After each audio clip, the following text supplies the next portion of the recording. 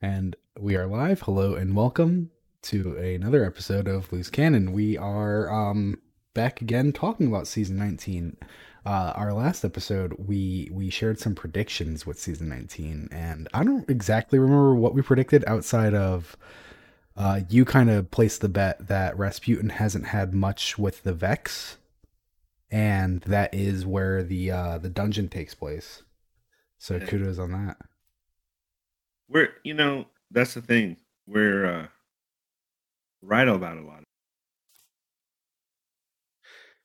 It's like that unknown treasure, the Loose Cannon podcast, where all Yeah. the predictions come true. So if you're tuning in, you want to know where the best sources for gambling would be on next season's stuff. Yeah, right. We're gonna have a field day getting closer to Lightfall because that's gonna be a huge one. I can't wait to see more information on that. Right. Um, We're finally dealing with some stuff that we have no idea about. yeah, yeah, There's a lot of stuff there that's just like new. You can't even come up with any kind of ideas or speculation about it than what you know as far as story arc goes. But everything else, I mean, Neomuna, who knows what it's going to have? Is there only one Cloud Strider that we're going to ever see? Or I mean, I imagine it's gonna be like one that we interact with. You know, kind of like we get the one and then we know of others. well, it was a cool little snippet on that trailer where they were riding the Quicksilver surfboard. Yeah, Quicksilver Surfer. yeah, the Silver Surfer scene, that was interesting to see that. Yeah. That's an interesting choice for them because now it's like, well, is that going to be a Sparrow alternative now? Are we going to get Silver Surfer surfboards? Because there used to be that glitch where you would ride your Sparrow standing. Remember Yeah. that one? Yeah. I would love to have a surfboard or hover skateboard. Yeah, and it's it's I've already got it's a drawing. I've already got a drawing in mind. Parody. and Next. it kind of fits in with something that they've been doing for a little while now. You know, we have the micro mini series of sparrows. There's like three or four of them, which is like crouched up, you know, like on its tiny Yeah. little Teeny sparrow. tiny. And then you have your standard sparrow, which is more of um like a street bike sitting, and then you also have your like Harley sitting where it's like sitting back Laid with back. your Yeah. arms out, you know.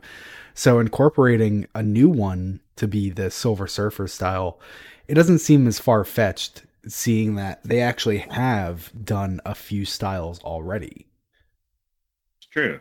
Yeah. They would have to make, I guess they would have to make a rig that holds the Guardians standing in a. Yeah, I wonder how difficult that it would actually be to pull off. Like I've always wanted things like emotes that move, and I understand why like that's probably really low on their Yeah. priority Because you can list. make them, yeah, because you can make them actual movements in game. Or Yeah. your bad. Like if you had a body roll movement, Yeah, it would just exactly. negate your whole dash or whatever. Yeah. It's like, oh, well now everyone has a dash because of this thing. And I Yeah. mean, that was a thing in like early D2, wasn't it? Because warlocks specifically had the dance that would make them go inverted, and it was Oh, like that's right. that's the only way that you can get your headshot below a crouch point. Yeah. That and some emotes would go through walls. Hmm. Remember? Yeah, so I imagine there's a lot they have to consider. Yeah, maybe the surfboard isn't going to happen. It would I can take I too can much. just imagine how many things that breaks where it's like because with the surfboard rideable, I'd imagine it would go out a little bit. It would go out 2-3 feet in front of your character from where you're standing. I guess if they lock the whole Sparrow mechanic to the area or cell area, then it's not going to matter. Well, Because like, remember, like even the sparrows, when you get roadkill from hitting your friends. mhm. Well, I'm thinking, back in D1, the Saber 2 strike, the strategy was to like get your sparrow right next to a rock on the war sat at the beginning, because it was such a difficult thing. Like so many enemies are just like flung at you, especially when it was taken, and that you would just get in your sparrow, go underneath the war sat, and there was like solid ground beneath it that they let you stand on, and you can just stand uh, there and run the timer out, and then it's succeeded. And I'm kind of thinking the same thing with a Silver Surfer type mechanic, where it would be very difficult to like post in like you can't summon it here boundaries so that it's not yeah. glitching into zones, because I used to do that with like every wall back in D1. I would just try to find a wall that was like straight, like flat, and try to push through it on my sparrow and see what was on the other side. Yeah, there's so many things you can do with the sparrow that allow you.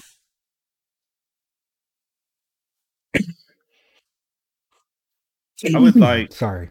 would like something new like that.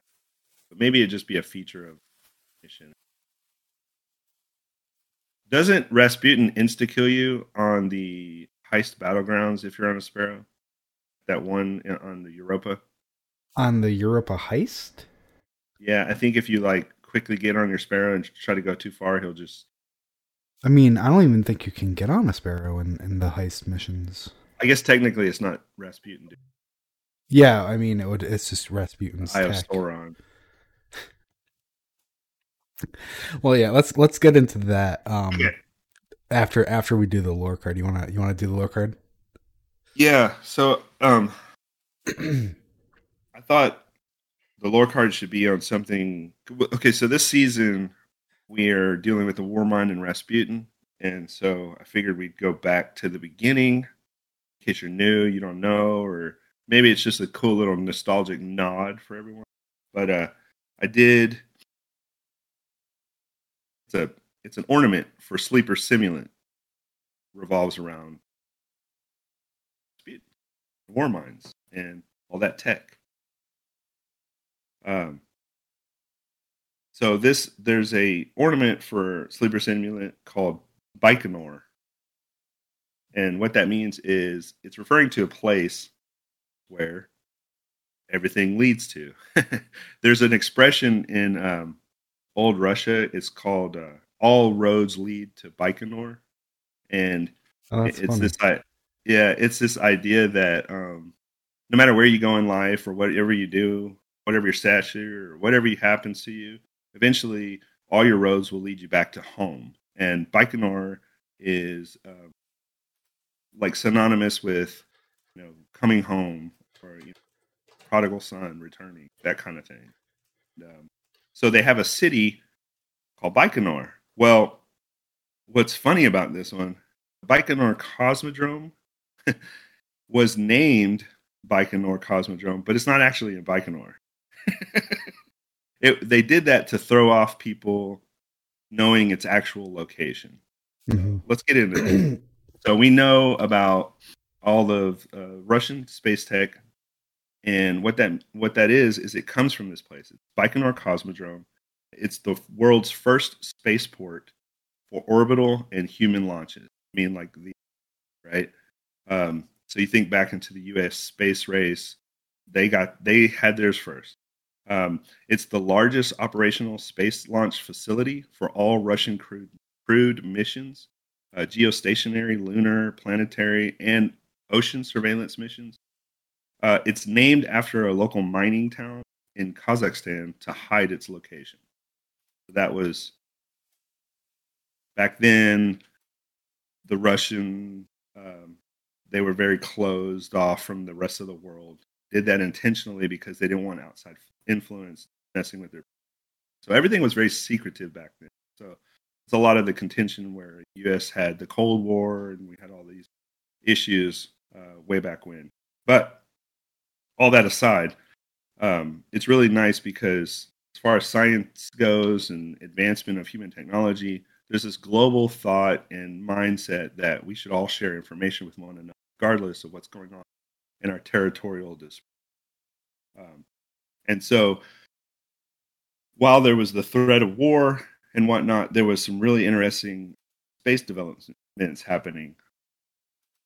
Everybody can think about Sputnik. So the Baikonur Cosmodrome is the launch complex where Sputnik 1, Earth's first artificial satellite, was launched, right? First time we had something go in space and around Earth.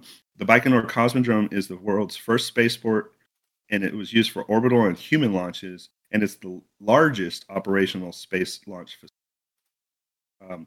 The site for the rocket that lifted Yuri Gagarin, the first human in orbit, was also launched here. So Baikonur is also the only Russian launch site capable of launching the Proton launch vehicle. Really crazy. If you ever want to look that up, it was used for the Zarya, the first element launch of a space station. So there's a space station floating around Earth right now. That's a part of that. But here's where it gets kind of interesting. As we know, in Destiny, we have the Cosmodrome to run around in. And the name Baikonur is misleading because the former Soviet Union used the name and coordinates of a small mining town, Baikonur, to describe the location of its rocket complex. This misrepresentation was done intentionally to hide its true location. However, it's still called Baikonur today. The Baikonur Cosmodrome is located in the Republic of Kazakhstan, in a semi-arid zone southeast of Moscow, Russia. The life of the city beyond the Cosmodrome, its residents, its politics, its culture, has remained a mystery for years. And the Baikonur Cosmodrome is the first and largest spaceport. So I thought that was relevant because we wake up in the Cosmodrome. There's a lot that happens in that whole area. There's a lot to look at. There's a lot of devastation, post-apocalyptic destruction. You can see where the people were of the Earth were trying to escape. There was the Exodus mission, yada yada yada. So the relevance stayed true into the future. That is Destiny. That people use this Cosmodrome as a launch site facility to get off Earth, right?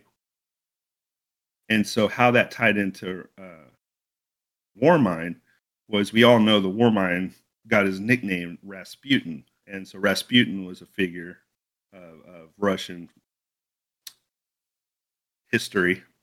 Mm-hmm. And, what does that entail? And so it's just funny because you think about how the Warmind started handling things during the collapse and getting people off world to save humanity in his efforts to kind of propel us out of harm's way. What it kind of made me think, well, what exactly were they trying to call them?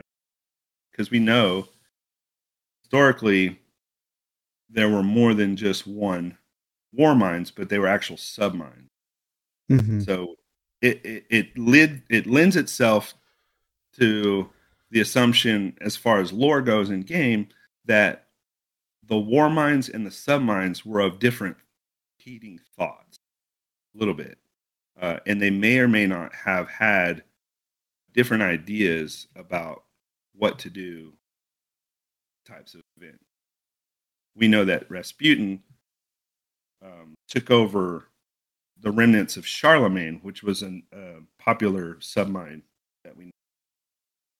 So I thought that was kind of interesting because here we are waking up war mines now that we're going into the season. So I did this lore card right when the season was popping up, but we're very much encountering old submine locations or old war mine locations reactivating so that Rasputin, we want them to regain access so that we can rebuild Rasputin. So I thought that was interesting. All right. So, just to keep on the submine talk, what do you think about how we're going and basically getting submines again? It feels like Bungie. I don't know how to say this. They keep kind of going back to the submines without really giving us the full explanation of Yeah. like kind of what they are. I know I saw like on the first week someone on Twitter was like, "Oh, now we finally understand what submines are," and it's like, didn't we already though? Yeah, we totally did. Tyra Karn's lore card in lore entry. It was actually not even in game. It was the other one, the lore thingy mabob. No, you're thinking of the interaction in the Red Yes. War post game of Red War Yes. where yeah, she was the first one, and that was like the big issue when everyone was like, "Oh, they're retconning everything," and it was like, "Yeah, well, maybe they were, but maybe they weren't in this case." So what's funny about that is, well, I just have really quick, just to say what it was. Post Red War, when you go to speak to Tyra Karn, she is a Guardian. She's the Cryptarch grandma from the farm. We don't know where she is right now. She was a part of the whole Lords, lore. Also, she's Iron old. Lords, yeah. She was affiliated. She wasn't an Iron Lord, right. But she was affiliated with them. I mean, it's just like old world, Dark Age Guardian. Yep. So they all kind of knew each other. It's like there's 10 of us, so we kind of know each other's names. Post game of the Red War from Destiny 2, she has a dialogue screen where she drops that back in her youth, even though Guardians don't appear to age. She was hunting Charlemagne, thinking they might be able to help us, and she learned Charlemagne. She learned that Charlemagne was actually not a separate war mind, but in fact a submind of Rasputin.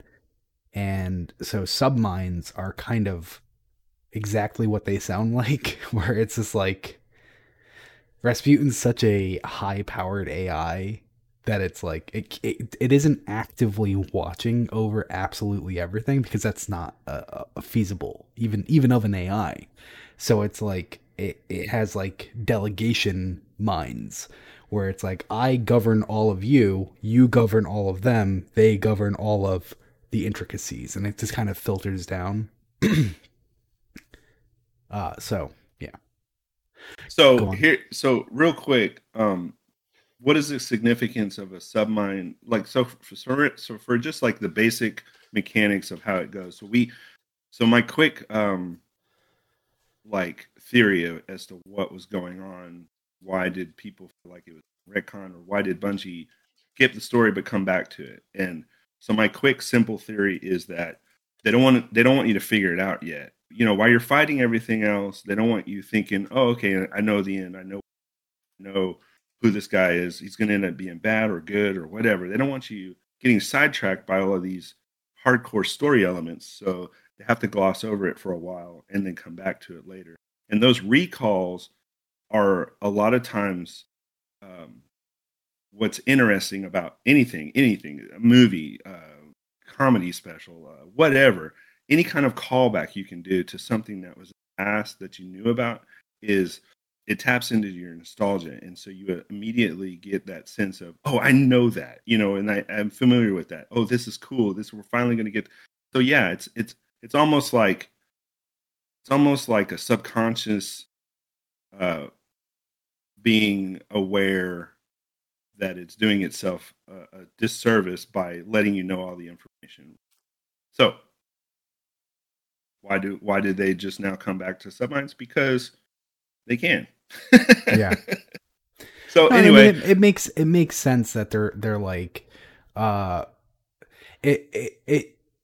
it feels like it kind of just happens a lot, though. It's almost like, how many times is Princess Peach going to get captured by Bowser? Like, this is a lot, Right, and we keep playing and we keep digesting it, and so you have to be careful. You have to ride that delicate balance of how many times can you play this card before it gets old and people are like, oh, I'm just done. Like getting fatigued, that kind of thing. Yeah, because it was like in D1, the darkness came, the collapse happened, Rasputin's network was completely fragmented. Certain aspects of his mind were so broken off from the main network that they corrupted.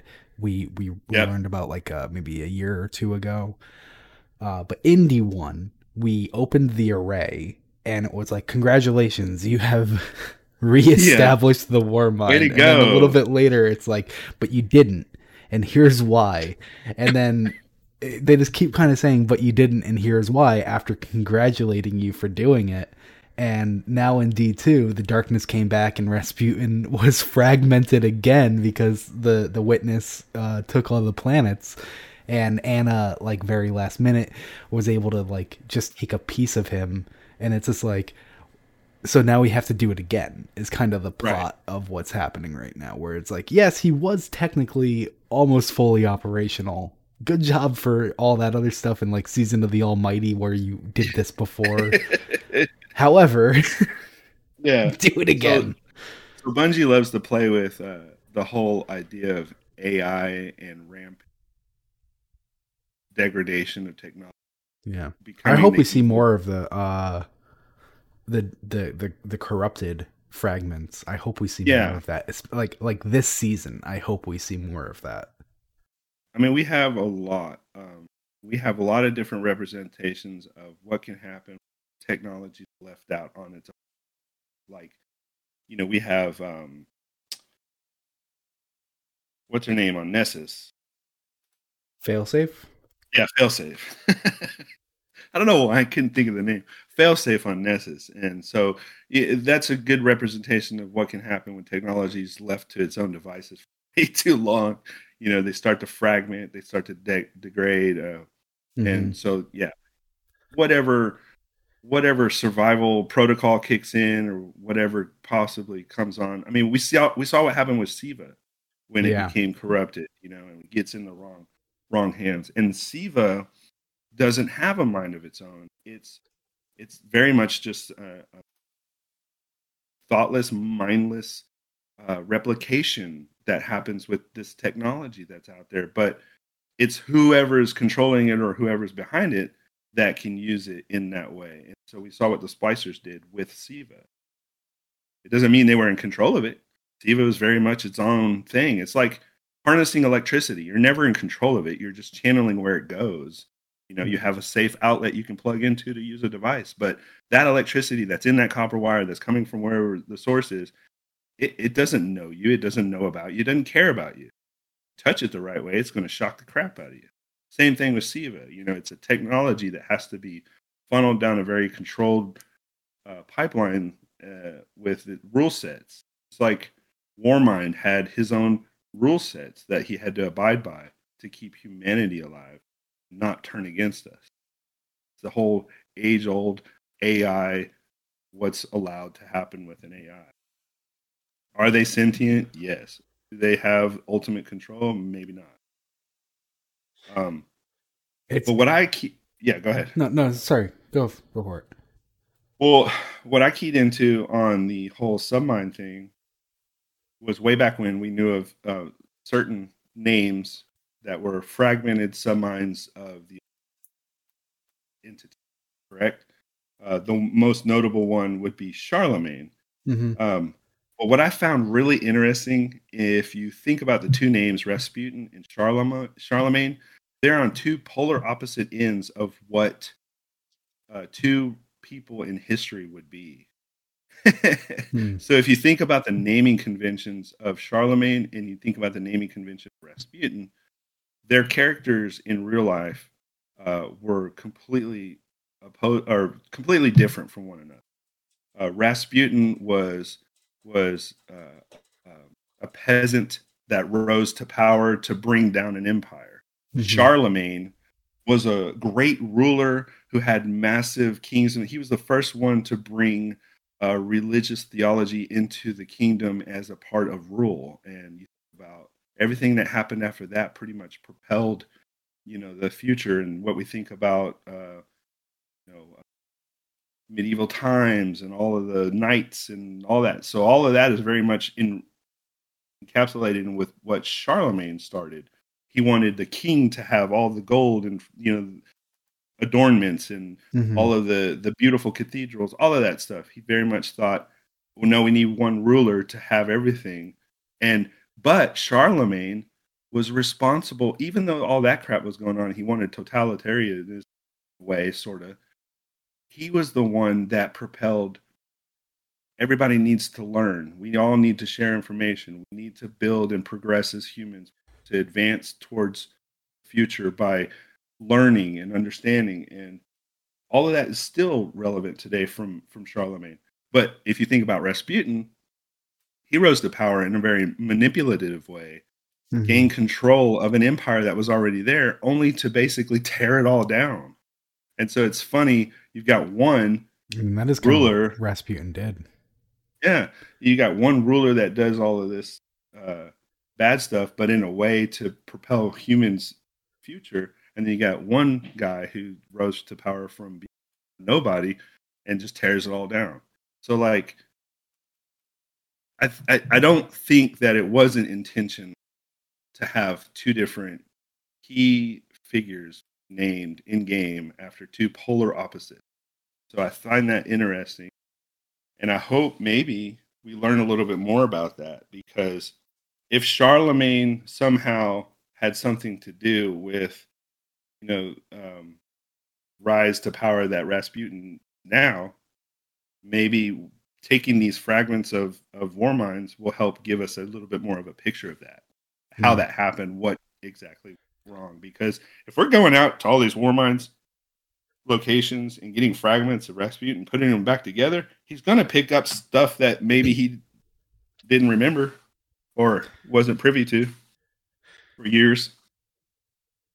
It seems interesting that if Rasputin is truly like in control, like we have golems as a concept as well, like the Siddhartha golem, and there's another golem whose name I or whose title I can't remember. The Siddhartha golem was the Iron Lord Fellwinter, and presumably before they were risen as a guardian, they acted as an independent, right? And so Rasputin kind of put himself into an exo and created them to like walk among humans to get like a better perspective. And that's a really cool concept. But if you follow that logic through, you have subminds like Charlemagne. And it's just like, okay, that's fine. He delegates, like I mentioned earlier, he delegates responsibilities to subminds, and they probably also delegated to lower AIs and etc. And so all the way back from the Taken King, we actually have this entry, Ghost Fragment Old Russia 3, which I think is the first time we heard from Malahayati, which even back then we knew was a submind. But do you remember this? I remember Malahayati being discovered as a submind like after the entry came out, because it doesn't say like, I'm Malahayati, I'm a submind. It was after the fact, because we didn't know. We thought for a long time we thought Malahayati was a person. Yeah, it was a person flying around in their own I don't know, glider ship or something. Oh, well, no, that was General Chen Lanchu. She was flying in the glider. So this entry is like a conversation between them where Malahayati's telling Lanchu that she's making Rasputin nervous. And this is the first time we see like a back and forth conversation, even between Anna and Rasputin. Rasputin's just like, and she's like, I don't know what you're saying. I understand that you're communicating, but you're really fucking not. But Malahayati here is speaking to Lanchu, and the only reason that we knew she was a submind is because she goes, he can be very charming, the submind assures her. Malahayati works with Chen Lanchu, and she is certainly charming, but this is Rasputin's territory. Rasputin is a tacit king, and the brooding wary first among equals. So, they just like subtly dropped that Malahayati was a submind. And it's interesting I think, to follow this all the way, where later on in this entry, um, you actually have Chen Lanchu mention yesterday. Lanchu spoke to a colony ship AI, and it called Rasputin the tyrant, not without affection and certainly not without respect. And it makes me wonder, like, are all subminds, are all AIs kind of a product from Rasputin? If Rasputin oversaw the Expedition, not the Expedition, the Exodus program, then he would have made AIs to pilot those ships. He would have made Failsafe, who is probably the one who called him a tyrant, which means he's making like AI people who aren't his biggest fan. You know, Yeah, it's the yeah. the capabilities are crazy. Which is funny because if you think about the naming convention, Rasputin in real life was also called the Tyrant, and Yeah. the Tyrant. So the Tyrant and Rasputin were like somewhat synonymous names. So maybe that Rasputin evolved from that Tyrant nickname, the way he handled things in a terrain. I don't know. Was Saber Green the Awoken? Oh crap! Oh, good question. Don't know. uh because that's also in here. This lore card from all the way back in the Taken King, like they definitely came back here when like writing D2 stuff, because it says the Yeah. launch Saber Green Rasputin quietly moving another doomsday weapon into Earth orbit. But it's just like, what do you mean doomsday weapon? Well, there's that long thought that it was his orbital defense network part of, or those weapons were a part of that whole, network of weapons. That, I mean, we saw what he did to the stupid Almighty or whatever it's called, the Red Okay. War ball ship. It was Exodus Green, not Saber Green. Saber Green is a weapon. Exodus Green was the colony ship that became the Awoken. I wonder if there's more to that. Well, we know. Okay, so there's a lore card or there's a lore entry that talks about Aurora knives being the description used for his orbital weapon when he Well, blows one up. of them. Yeah, one of them. So could we assume that the saber is like sword, right? So a saber would be a weapon.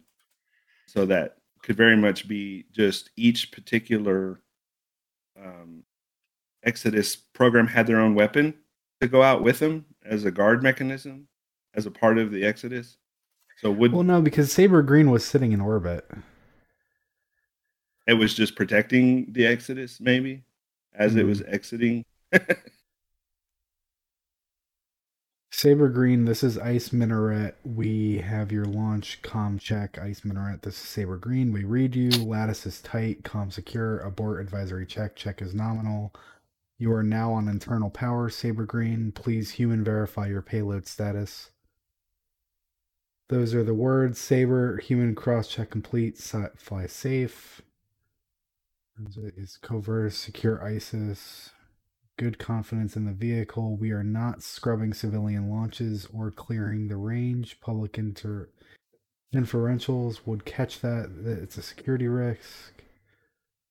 Yeah, Godspeed, it's almost like it's Saber. protecting the ship as its Yeah, boundaries, just in I'm case wondering now. something else out there is trying to blow up the And I ship. mean, there's also Saber, as in like Saber 2, the heavy shank. Yeah. Huh. Like, do you? Oh, maybe the Shank tapped into something that was a part of the Saber network, Yeah, that's what I'm stealing, thinking of. stealing, stealing info. Yeah, totally, could be. And so they called him Saber 2 because he had gleaned the tech from Saber 1. Something along those lines is what I'm leaning to. The Um, saber, the saber shank we fought, they had a laser, right? Saber 2 had a laser. What kind of weapon did the Saber 2 have? I think just the normal like turret deal. And then after a while you like break them open and they just kind of charge at you with like sparking engine. That's right.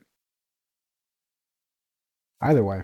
Funny you don't pay attention to why the hell they were there in the first place, and then you read the lore and you're like, oh yeah, that must have been why they were there. They were trying to get the stupid pirates were trying to get, better weapons and technology. Yeah. But so let's bring this back around to the season as to the season. So This season, we're teaming up with Anna and Clovis, which is a mixed bag having him around as we try to restore Rasputin to full power. And specifically, I think the intention is still to put him into an exo. The exo that Clovis is currently in. And you mentioned it earlier. There are those you called them Iosauron towers. People who play Elden Ring might know them as like similar to the Madness Tower, where if you're in sight, you are accruing the death penalty, basically. What do you think about those? Just from like a gameplay mechanic. I think it's a cool little mechanic. It's nice. It's short lived. It doesn't last very long. It's easy to get around once you're playing. Once you figure it out. But it was a nice little surprise just for when you're first starting. You're like, well, how do I get? Well, I go to a rock. Here's a rock. Oh, okay. Yeah. Once you figure it out, it's just like a nuisance. Just breaking line of sight. I thought they were really fun. I thought they were. I thought they were a nice addition. I hope we get to see. When I saw those, the first time I saw those, I was just immediately like, yes, please let this kind of be like Bungie testing the waters for like next year, like not anytime soon, like a year from now, maybe we can start to see Warmind cells make a resurgence and that be one of their abilities, like something like that. That's like kind of targets and attacks enemies. Things like that, I think would be really cool. Yeah, that would be. We still don't have any like in-game aerial bombardment mechanic that we could call in on like a battleground. That would be fun to just be in the middle of just like chaotic battle with a bunch of enemies. The way to get out is to call in like an aerial bombardment. That would be cool for like a specific for like specific missions or activities. Yeah. Where like instead of just like picking up a charge or something like that, you get access to like you can call this in, and it's like you call it in, and it's just like a Warmind assault, and it's just for that activity. You can't bring it into Crucible. You can't bring it into raids. It's no. Yeah, and it was fun. It was fun when they played with that a little bit, and they did the on the European Dead Zone when they had all the bombs rigged everywhere, and then you were just like, sit back and watch this, and you trigger the bombs, and all the enemies come. Like we've had similar things. I think it was in Season of the Dawn and the Sundial. You would throw the thing at the enemy, and then they would like get a beam drop down on them. So I mean, we've had similar. Yeah, I'd like more freedom and control on it though. Like the kind of like how the chess piece I need to still get, the Gyrfalcon's Hauberk or whatever.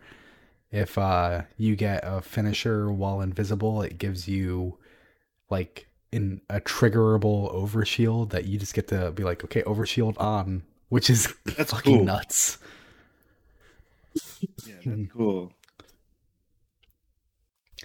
Yeah, they could almost just make it. They could almost just like make it a tool or a weapon that you have to paint the area with gun thing apparatus, and that's where they strike. What do you think about seeing the season of the? I think it was season of the Warmind. No, season of the Mighty. Season of the Mighty Bunkers. I love it when Bungie is very smart in reusing assets like that, like having the Warmind bunkers have been revealed. Now they're also on Europa. There's a different one on Mars that we didn't know about, things like that. I think that's a really good idea. Oh man, that was really cool when you go down in and you keep exploring down further and further, and all of a sudden there's this big, huge Warmind looking shape down Yeah. there. Yeah, that was awesome. Yeah, it was really cool. I can't wait to see what comes up next week. I hope we have at least 2 more locations. Yeah, that'd be good if we just keep getting more. Like so far, like I'm trying to remember back to how like everything like played out, because you start with going on Europa and getting Clovis. And getting Clovis was like an ordeal because you're working with Anna, and so Elsie comes in, the Exo Stranger comes in, and she's like very against Clovis's existence. And that's fun to see more of their interactions, like see them on screen, not just have them from a lore book. And then it's a little snarky too, like Clovis being snarky to even Osiris was fun. That was funny. It's like cute. I feel bad for Osiris. Oh, because you think he's like no longer the big bad boy that he was? Well, it's just, I mean, you know, I think you're intended to feel bad for him. He was really it's kind of like knocked down in this season, where he doesn't have any power, but not only does he not have any power, but the last time he didn't have power and we let him do things, it almost killed him. So now everyone's like really taking a gentle hand to him, and you know, it's sad because I don't want him to just be this like nuisance. You know, I want him to be something, and it feels like they're just kind of taking that away from him. He's like kind of like he's like this frail old man. Yeah. Once he was the dad superhero everybody looked up to, and now he's just this broken, frail old man. Like has to be to get a little bit off of the season. I know Bungie said that we're the first people to get Strand, but just because they said that does not make it true. Yeah. And Osiris having these like visions of Neomuna, I wonder if Osiris will be among us in being the first to use Strand. Like I wonder if he's gonna get power back through the dark, and like he'll have, that'd be I think a really interesting story to take him through. Like, do you use dark power when it was, you know, the dark that brought you through all this bullshit? It's true. Yeah, that would be a good struggle. And then where does that lead? You know, he has to worry about what is home. You know, Saint 14 and him have finally been reunited and whole, and so like there's that. Yeah, that could be really interesting, because if he had to step across the line and become aligned with the darkness power that he against and use it, and then Saint has to watch him struggle. That could be something. Or he could just die, and it would be horrible because people. I'm glad he didn't just die. Like, people seemed like pretty at odds with the ending of season of the Plunder, where like Mithrax turns the reliquaries into tea and yeah. And I mean, I agree. It's a little weird that he turned it into tea specifically. Trials of Osiris, you know, that's one of the most competitive Crucible game lists we have, and you know, you'd hate to be teabagged in that mode. So,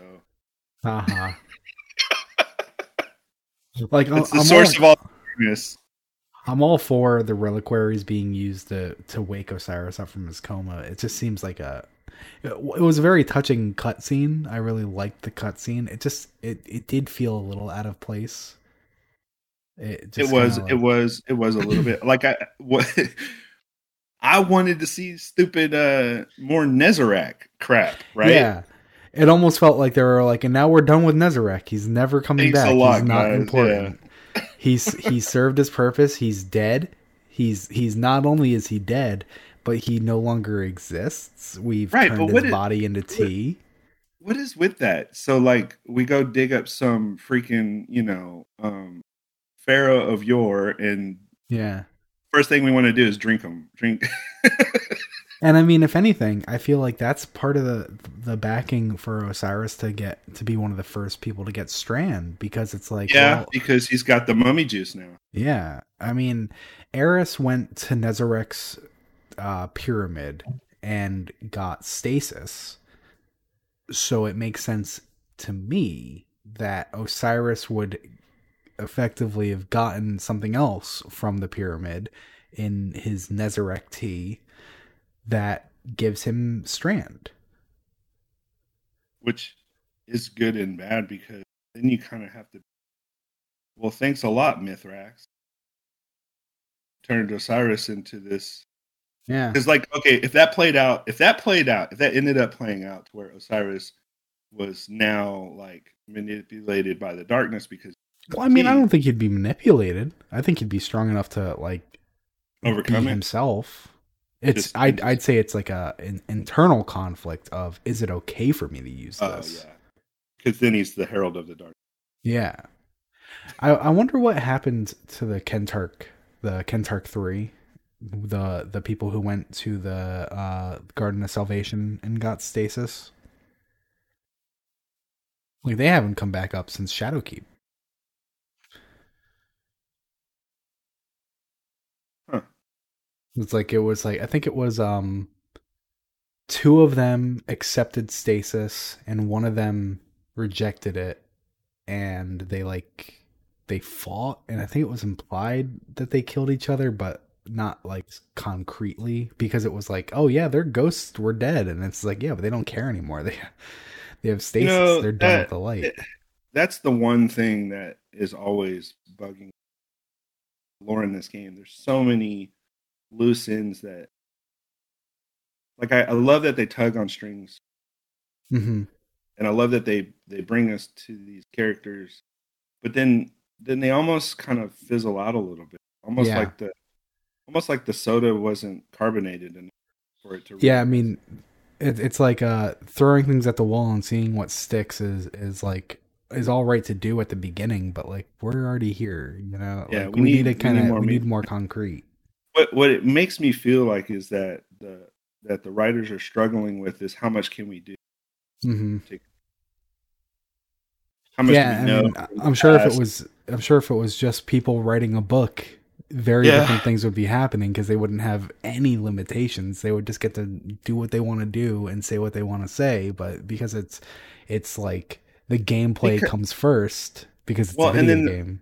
And then also there is that fact that it is a video game, so it's not like a book. Where in a book you can pass by certain characters in a book and then not know completely about their backstory because they were just a moment in the book. Mm-hmm. But in a video game, you have these fleshed out interactions, a lot of backstory and things to kind of unravel, all for them to never really come to a central point of resolution. Whereas in a book, you know, like Dark Tower is a perfect example. Gunslinger, you know, encounters all kinds of crazy stuff on his travels through that whole saga of books that Stephen King wrote. But you didn't really feel like you needed all of those people that they encountered fleshed out. Whereas in a video game, you kind of yearn for that the entire time. You're, I want to know more about that. I want to know more about this. Like, crazy stuff has happened in this game, but the other thing about the game is it all comes back to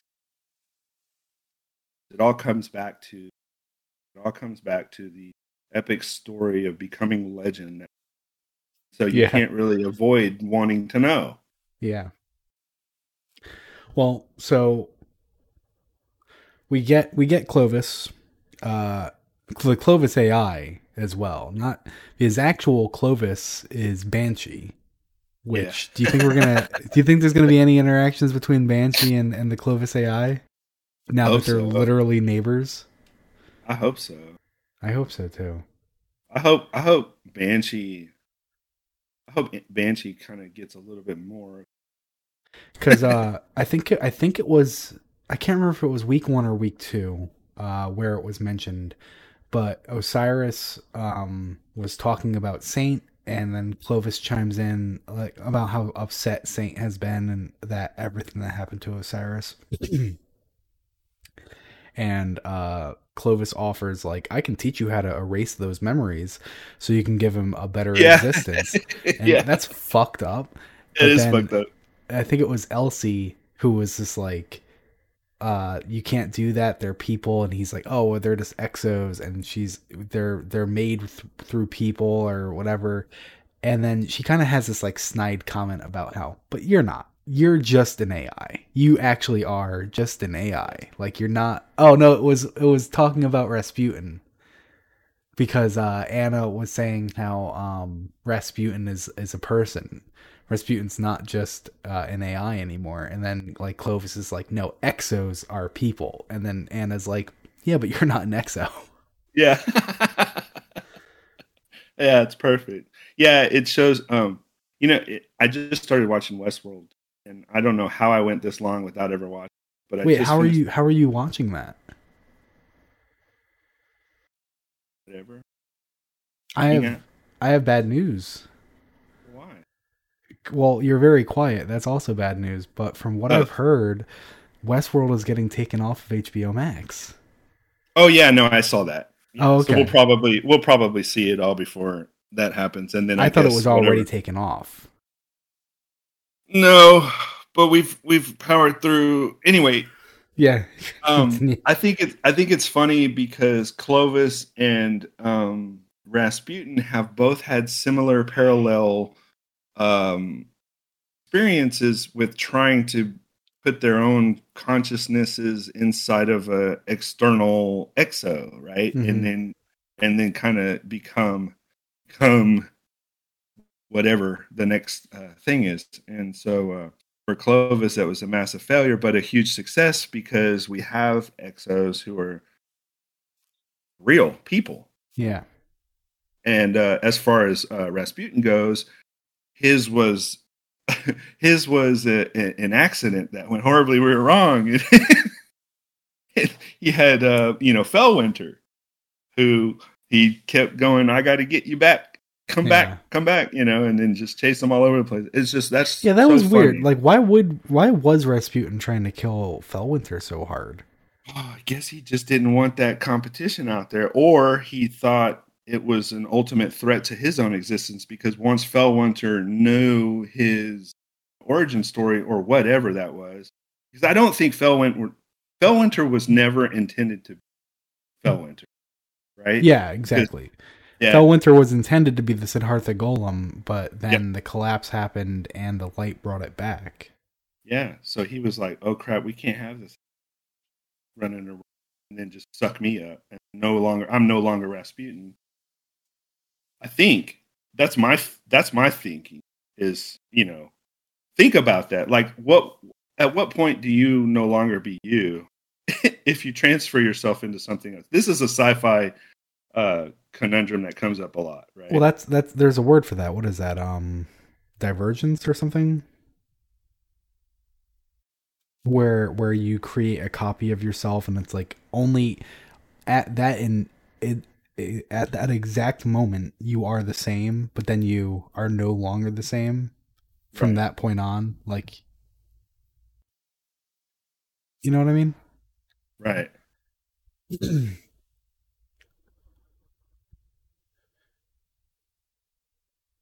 Yeah. Either way.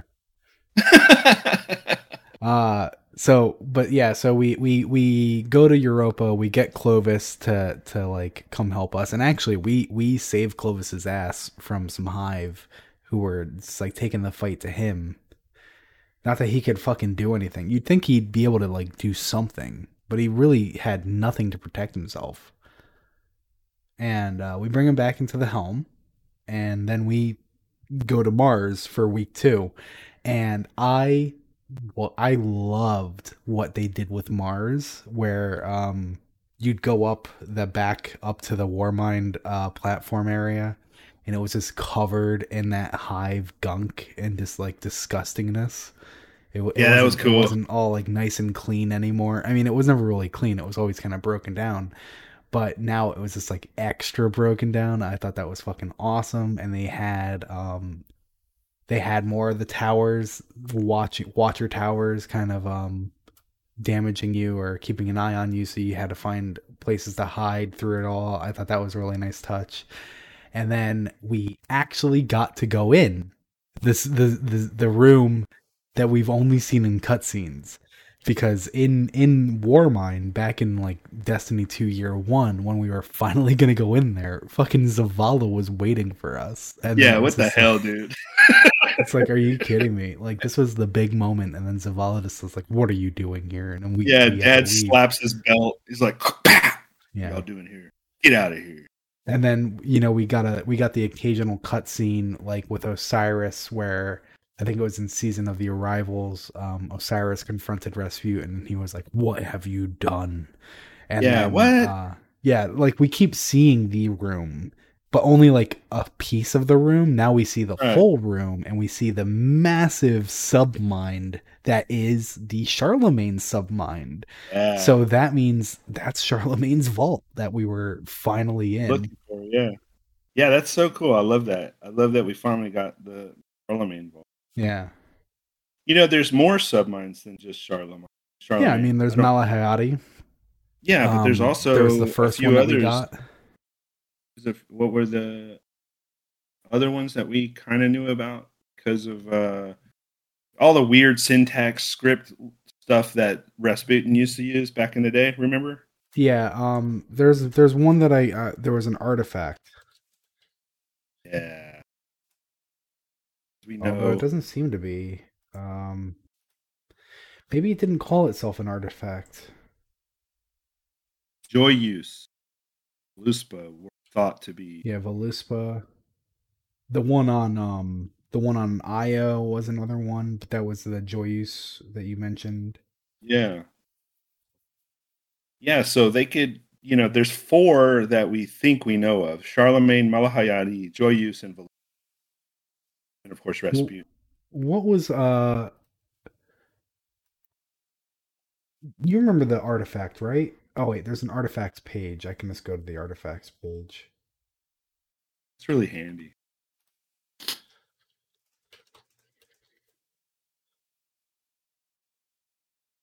Although I don't know how to fucking get to the artifacts page. What the hell, Baxter?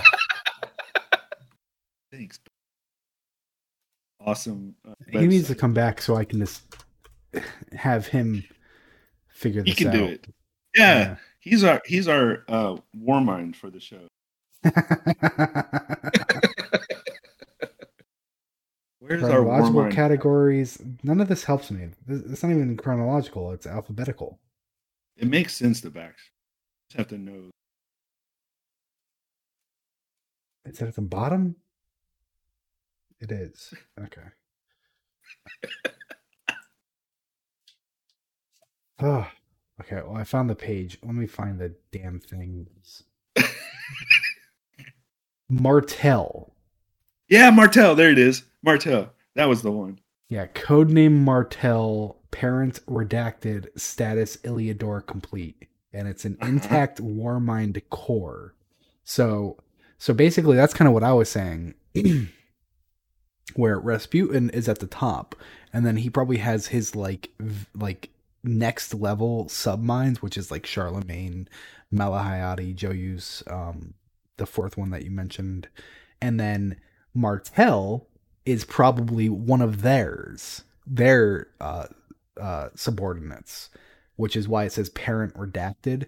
Because if it was parent Rasputin, who the hell gives? Like, of course it's parent Rasputin. You're not surprising anyone by saying, oh, yeah, the Warmind core was created by the Warmind, but it could be.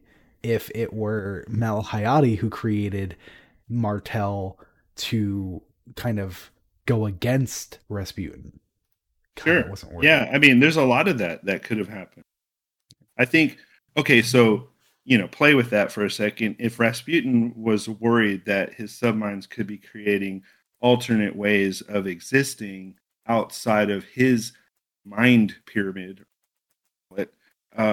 they could have ultimately been a threat because just like we saw with his whole story arc in Fellwinter, he eventually gets Fellwinter back after all that time. But at what cost? So, like, what was Rasputin really trying to do when he created Fellwinter? He was trying to make just an army of Exos, sort of, but they were not Exo war machines. It's one thing to have like subroutines, submines who you still technically have full control over, Yeah. where Fellwinter was a submind who was like severed from Rasputin, and Full so on that's why zone it was a threat. entity. Yeah. Yeah. Have you done the dungeon at all? No, I'm not good enough, but I will eventually. I haven't had the chance to. My I've friends watched are, it. I haven't even watched it. watched it. Oh, I want to go in blind unless I absolutely can't. Like I don't mind my friends telling me like this is how you do it, but I like to like experience it blind. right. You know, I'm I'm a not trying little. to figure out the puzzles. I'm not gonna like spoil it for you, but I'm a little like upset that we didn't get more Tex Mechanica. What I'm we very got. excited that we got Tex Mechanica though. Yeah. I love that we got the weapons in that, but give me a reason as to why they were there. Or they were more fleshed out than just, oh yeah, because it's. I mean, I think Bungie kind of saw success there, like with Prophecy, because the Dido armor was intended Yeah, to be Jade in Rabbit. Eververse, but then they were like, never Yes. mind, it's going to be in Prophecy. And I think where do we? There's another armor. Is it Haka? We have. Yeah, Haka was the last one. Haka was a really pretty armor, and a lot of people hated on it, but I loved I it. wasn't a big fan of it. I love it, man. I love that. Where did that come down. from? Was that Grasp of Avarice Is that what that one was called? Yeah, I think so. from the 30th? Yeah. Huh? 30th. Oh, the anniversary. Yeah, from the 30th Well, anniversary. we've had Dido, we've had Haka, we've had Almalone, we've had Vice, and now we've had Tex Mechanica armor sets. Okay. Well, so you're technically true. Haka didn't come from Grasp of Avarice. Where did Haka come from? It was from. Oh wait, they're from the raid. No, Haka didn't come from a raid. I don't remember. Oh, what's the one? What's the one from the 2 seasons ago?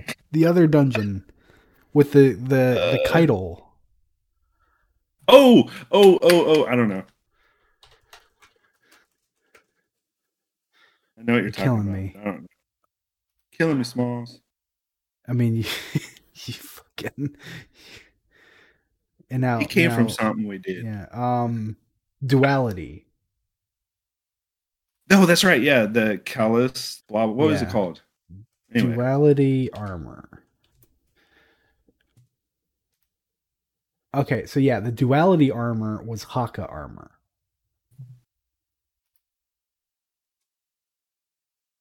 But so that's the thing, right? So you're referencing Amalon and Vice and all that, where or Eververse.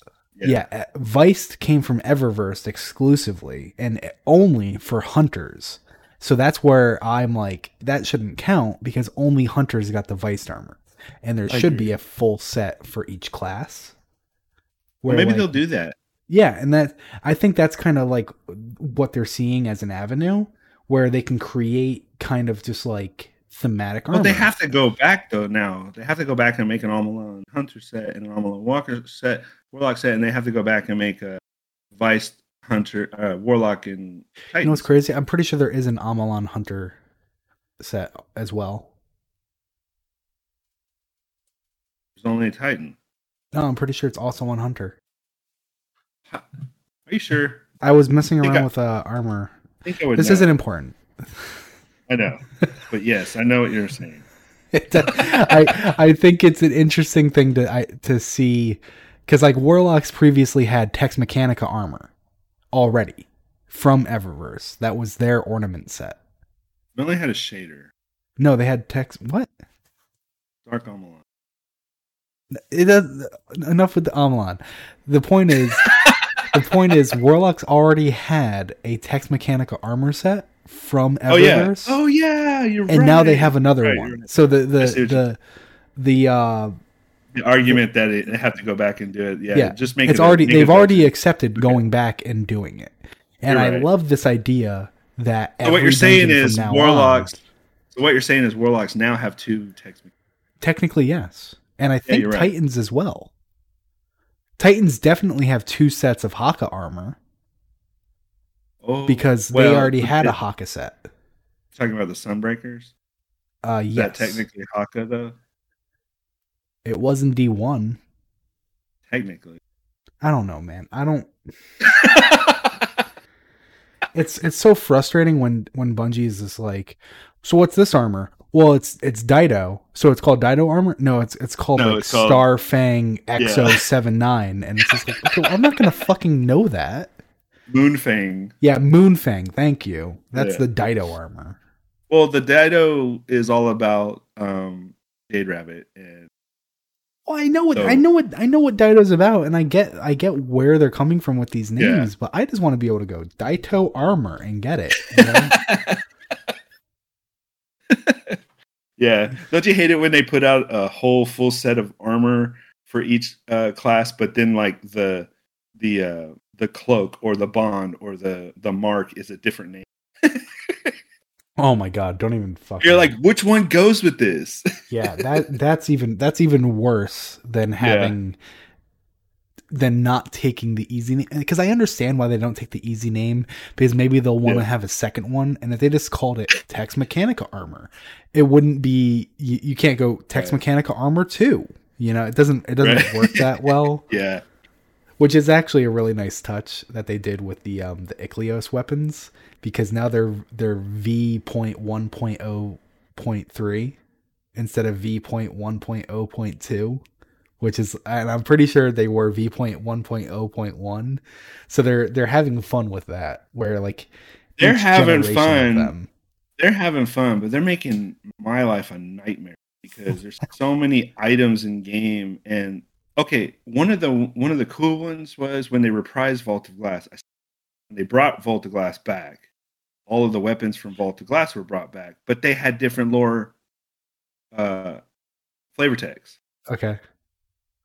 So how does that fit in, right? Because you go back and you read like pray to this, sniper weapon, and it's got a different word, which is fine, but it's like, okay, now there's 2 different pray to the sniper rifle, but they're the same pray to the sniper rifle. Thanks, Yeah. Bungie. Well, okay. There's no easy way to fit this in. It is the dawning season. I feel like how long do we usually do the show for? Like it's like usually an hour 20, right? Yeah, we got like 20 minutes. You know what's messed up? We haven't even talked about freaking what's her name? The Hive Goddess of War. Zivu? My God, and she's like the big thing going on. Yeah, there's so many moving parts with this that I didn't really know where to begin and where to end. So I'm just trying to keep it on focus, because there is something that I really want to share. It is the dawning. Yep. And as a part of the dawning, the initial quest tells you to go make Galardoodles for Zavala, and that gives you the ingredients for Galardoodles. And then when you go to make more cookies, the first one you see is Galardoodles. So it's probably pretty easy for people to be like, all right, more and more Galardoodles, and it is advised not to do that, because you do need to make one of every cookie to get all of the triumphs. So I didn't know that. I spammed whichever cookie I can make the most of, and then I found out, and I was like, well, I didn't really waste anything, but I wasted 5 minutes of my life instead of trying to like maximize cookie production. Either way, this was created, and I just want to share it. This was made by Judge Enzo, and it said that we need to stop feeding Zavala. Yeah, I saw that. Yeah, so this so is funny. great. Judge Enzo was on Reddit. I don't know if they're also on Twitter, but if they are, I wasn't able to find them with a simple search. Yeah, that was a good one. Big boy. Yeah, I don't know if this is like full unique art, or if this is like an edit of someone who's eating biscuits. and they just painted them blue because they kind of looked Zavala-esque. But it's pretty fucking funny. So I just Yeah, wanted to make I sure that it was laughed out shared. loud, like legit laughed out. For anyone just listening, it's just like a very very obese blue bald person with a plate of biscuits in front of them, and I don't know if they're sleeping. I don't know what's happening. There's a biscuit halfway down their chest. It's it's really just all over the place. It's really silly. And I just wanted to make sure that just found its time on the show because it made me laugh really fucking hard Stop when I saw feeding it. Zavala Gallardoodle. Yeah, stop feeding Zavala. Give it to some other people. Give it some to give some to Saint. He's going through a lot right now. He could use it. Uh and the other thing that is very important to bring up is so we this season we have another weekly mission where you kind of like replay a very similar mission and then you get new dialogue, and this is nothing new. And I mentioned in DMs in our show's DMs how like in season of the Splicer, I forgot what they were called, but the hacking activity where it was all like cyber internet, excuse me, internet themed with all the Splicer greens and thing. purples. Yeah. Splicer thing. Yeah, What the was that called? Splicer event. Um, and it was like every week you'd have a new one, and that was really cool. But then you would also be allowed to go and replay them whenever you want, just because Oh yeah, you that was want to, nice. right? That was nice. They don't do that anymore, and I don't understand Uh, why. I don't know either, man, because it really kind of puts a damper on things. Because I wanted to go back and get some dialogue that. Yeah, exactly. And so in the second mission, there was a very interesting moment, or a very annoying moment, rather, where you go into this room. It's a very small room, and there's a wizard at the far end, and there are crystals, and three of the crystals, standard hive crystals that we've seen all the time, they have their shields around them, and after you kill the wizard, Anna chimes in and she mentions how Eris told me that Hive used crystals to create barriers and Hive magic and rituals and blah blah blah. And then Clovis kind of scoffs at it, and he's like, "Rituals, magic. What this is just a." Do you remember what the word was? There was a name associated. Let me see if I can scroll back up. Check. He called it crystals, rituals. What? This is absurd. This is obviously an admitted Casimir field. And then instead of continuing to talk, he just drops out. And Anna, all proud, comes in and says, "I muted Grandpa." And it's just like, nah. I wanted to hear what he had to say because Right. he's the first person who actually understands what the fuck the Hive are doing. And So yeah, so the Casimir effect is a real life thing that yes, happens when you make a vacuum in between two. plates. Yeah. And so what happens in that vacuum is impassable barrier, kind of Mm-hmm. like a. And so I think it's really interesting because it is beginning to kind of show how the Hive magic is really just science. And I shared that in the Ishtar Discord, and the first like rebuttal is, well, Hive magic is based on paracausality, so therefore it's magic. And it's just No. like, it's Well, paracausal science. my favorite quote comes early in Destiny, where basically, and I'll ruin the quote right now, dude. I'm like Banshee. Yeah, Anyway, do it, ruin it, uh, go. basically the quote was, "All magic is unexplained." Yep. So if you think about it in a way, anything that you can't explain, it's instantly magic. I mean, we all Mm-hmm. thought everything was magic, started to understand it, right? Yeah. So, but the Casimir effect, what I find funny about that is if that's alluding to what the Hive are doing, they very much come from, the space between stars and being able to exist and playing with the void. That's a little bit of what they're talking about. Yeah. The void is now a real thing, that science can explain. And because the Casimir effect has to do with particles that annihilate and create themselves, Mm-hmm. quantum field. Yeah. If that's what they're talking about. Holy crap. And so it's kind of like, like, yes, hive magic is like created from paracausality given to them by the worms and etc. And I understand that. I understand that Sure. paracausality is a big factor in it. But that doesn't mean that there isn't like So par- a perfect way to explain this was a long time ago. I tried to reconcile this early on, and the best way I could explain it was paracausality. Paracausal force allows you to manipulate the. So yes, everything is attainable through the paracausal force. However, we are manipulating real world yeah. universal particle elements of the entire universe.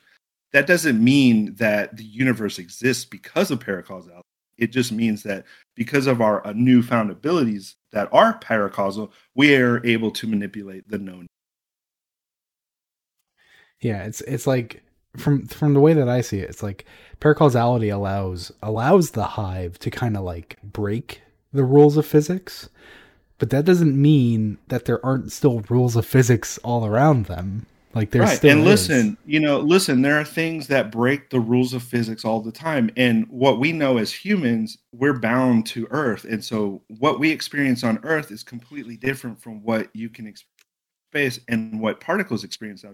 Hell, even in our own ocean on Earth, we have things that routinely break the fundamental building blocks of science, like the fact Mhm. that, jellyfish are undead species or fungi or, Excuse me? freaking yeah, or mushrooms are just necrotic living things that are basically zombies, or the Oh, fact that a lobster still we don't know what the life expectancy of a lobster could be. and They could live alligators. forever.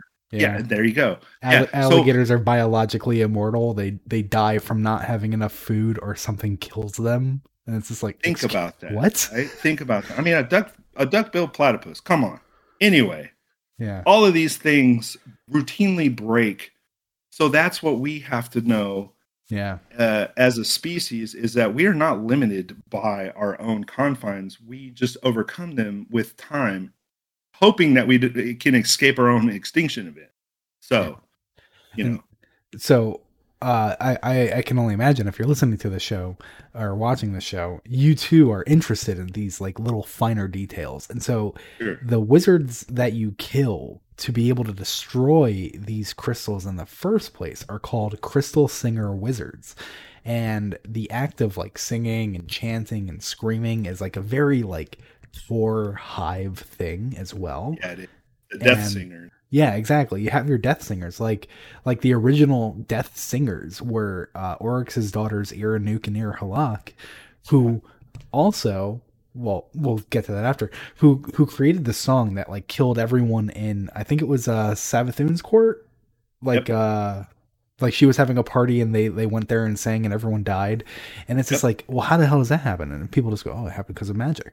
And it's like, it's easy to say that, but there Yeah. has to be like some logic Sure. behind There's a it as real well. world explanation for it. Sure. At some point. So my mind completely goes back to an early on discussion that had Focus Fire Chat, which is a great guy. Blue Crew still around. Dabbles. But You're kind of cutting out a bit. yeah, so something we did a long time ago is talking about how does a death song particularly exist within the lore? How does that kill something or whatever? Hmm. What we know about the Destiny universe is there are a lot of things in the lore that point to vibrations, sounds, songs, and just overall attunement to certain frequencies. And so Hmm. if you think about everything being a frequency, sound is just a vibration at a certain frequency. Um, Matter and particles and elements, everything in the universe vibrates at a different frequency. And so if you can attune to the correct frequency, you can manipulate any particle or any matter in the universe in a way, right? So if you think of the hive being able to understand sound and frequency or just vibrations as far as universal mechanic, and then you sprinkle in a little paracausality. Exactly. They can tap into that certain frequency, scream, sing, whatever they want to call it, and then you're all dead because they found the thing that kills you.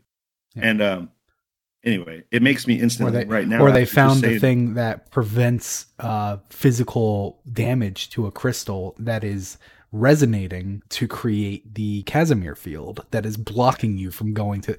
So it's like it all seems to be in this tied togetherness, which is very exciting to finally get like some in-game evidence of that. So don't be so close-minded as to say that, well, paracausality is a catch-all term for everything. No, paracausality is a tool that we, even as guardians, are using to tap in the physical known universe, use it to our advantage. I mean, solar, arc, void, and now stasis and upcoming strain, those are all things that we're tapping into because of our newfound paracausal abilities. Mm-hmm. That could or could not be a bad thing, as Ulan 10 says, or, we've seen the pitfalls and the follies of certain particular characters in the lore, such as Toland fell to the, hive madness. And then, we see Thorn, Last Word, all of these stories. That's, oh my examples. God. That's the perfect example right there. Toland heard the death song and instead of dying was able to shed his body and become what he is. Yeah. Because he understood the frequencies. He played it back. He altered it just enough that he would survive. That's right. And we know that the Hive used songs because Savathun used the song to gain access to certain in the city. Yeah, Savathun song, which then would rewrite your mind. It was like a hypnotic thing. And that goes back to, mythology and folklore, sirens and what we know of historical tellings and stories, how certain what they would consider mythological creatures can use sound to entrance you, keep you locked in. So it's almost like Toland heard the siren song. All of these things come from real world examples, even Osiris drinking mummy juice. That's something that happens every time they dig up a mummy. Somebody's trying to auction off mummy juice to drink. It's come on, guys. But it's just interesting to me that given all of this happening with the Hive, if Xivu Arath she was using lichen originally to, or it was a byproduct of her influence, the material world, the lichen and her plant growth coming in as a way to make herself known or be a part of the known universe so that she can gain power from the war that's happening or in proximity, whatever. It's just interesting to me that as far as mechanic goes, is even happening, because if she ultimately gains power or has some way circumvented her dependency on the darkness throughout the worm bargain, blah blah blah, what is she left to do? She has to come up with a new mechanic to gain power. Exist, right? It's the whole outlive your extinction. Evolve. That's it. My God. Evolution. Yeah. So what's the evolution of the Hive going forward? What's the evolution of Rasputin going forward? And we're all dealing with evolution right now. The Guardian's going to be dealing with evolution when he gains the new strand power. There you go. Yeah. All right. Well, I'm really glad that I was able to squeeze that in because that was something I was really excited about. Our next episode is going to be next year. That's right.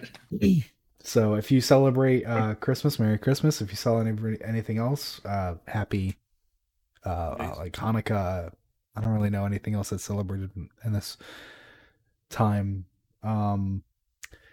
Is maybe you know about this. I heard this thing. Is Santa Odin? uh, Santa Odin. That's a new one. Yeah, I heard there's a show that I watch, Ghosts, and one of the characters is a Viking ghost, and he hates Christmas because Santa is like Odin, an appropriated Odin, and I was like, that's wait a second. Because it like Odin's like watching everyone with his ravens and all that stuff, and it's like, so he sees you when you're sleeping and he sees you when you're awake. Oh, hey, that's pretty good. I like that. It's like, well, maybe. So well, yeah. So because I know Christmas is like stealing from all of the Romans, pagan holidays, all of Saturnalia. The pagans. Yep, exactly. So one of the things that they did in all religions, they did this, but one of the things they did in Christianity is they wanted to appeal to people that existed at the time. So they wanted to get them in the church, basically, or into the new way of thinking. And so they couldn't just erase everybody, start over. They had to adopt a lot of their practices that they were already using in their own belief systems and get them to come to church or whatever. And so they allowed certain pagan traditions to exist, like the Christmas tree, which was a fertility tree, and then a lot of the other things. So I guess Santa is in a way Odin because he represents some Norse depiction of, it's like with the beard and everything, and it's just shit. Well, like the actual story that we all know about Saint Nick and junk like that was a real human that existed that made toys, but I guess the overall ideal Santa that morphed over time is encapsulating a lot of different pagan traditions. Either way, happy everybody. That's probably the best way to. Very happy, and I hope you all happy Zeus Day. I hope you all get to meet that non-denominational Mr. Winter this season.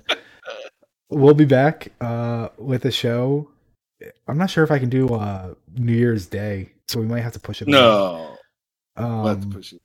We're gonna be like drunk on our own. Yeah, probably January 8th will be our new episode, and I think what we might need to adapt to with this, because it seems like Bungie's really here to stay with the weekly lore, and I don't like just having nothing. Like, I think it'd be better to address each entry or every 2 entries as it would be, instead of nothing, and then just kind of trying to fit it all in at the end of the season.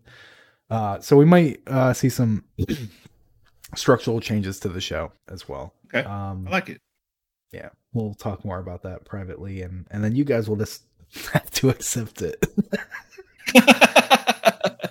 This is our show. If anyone has any feedback, just let us know on @LooseCannonShow on Twitter. We are very receptive. Have a good one, everybody. Bye. Oh shit! I just opened Steam.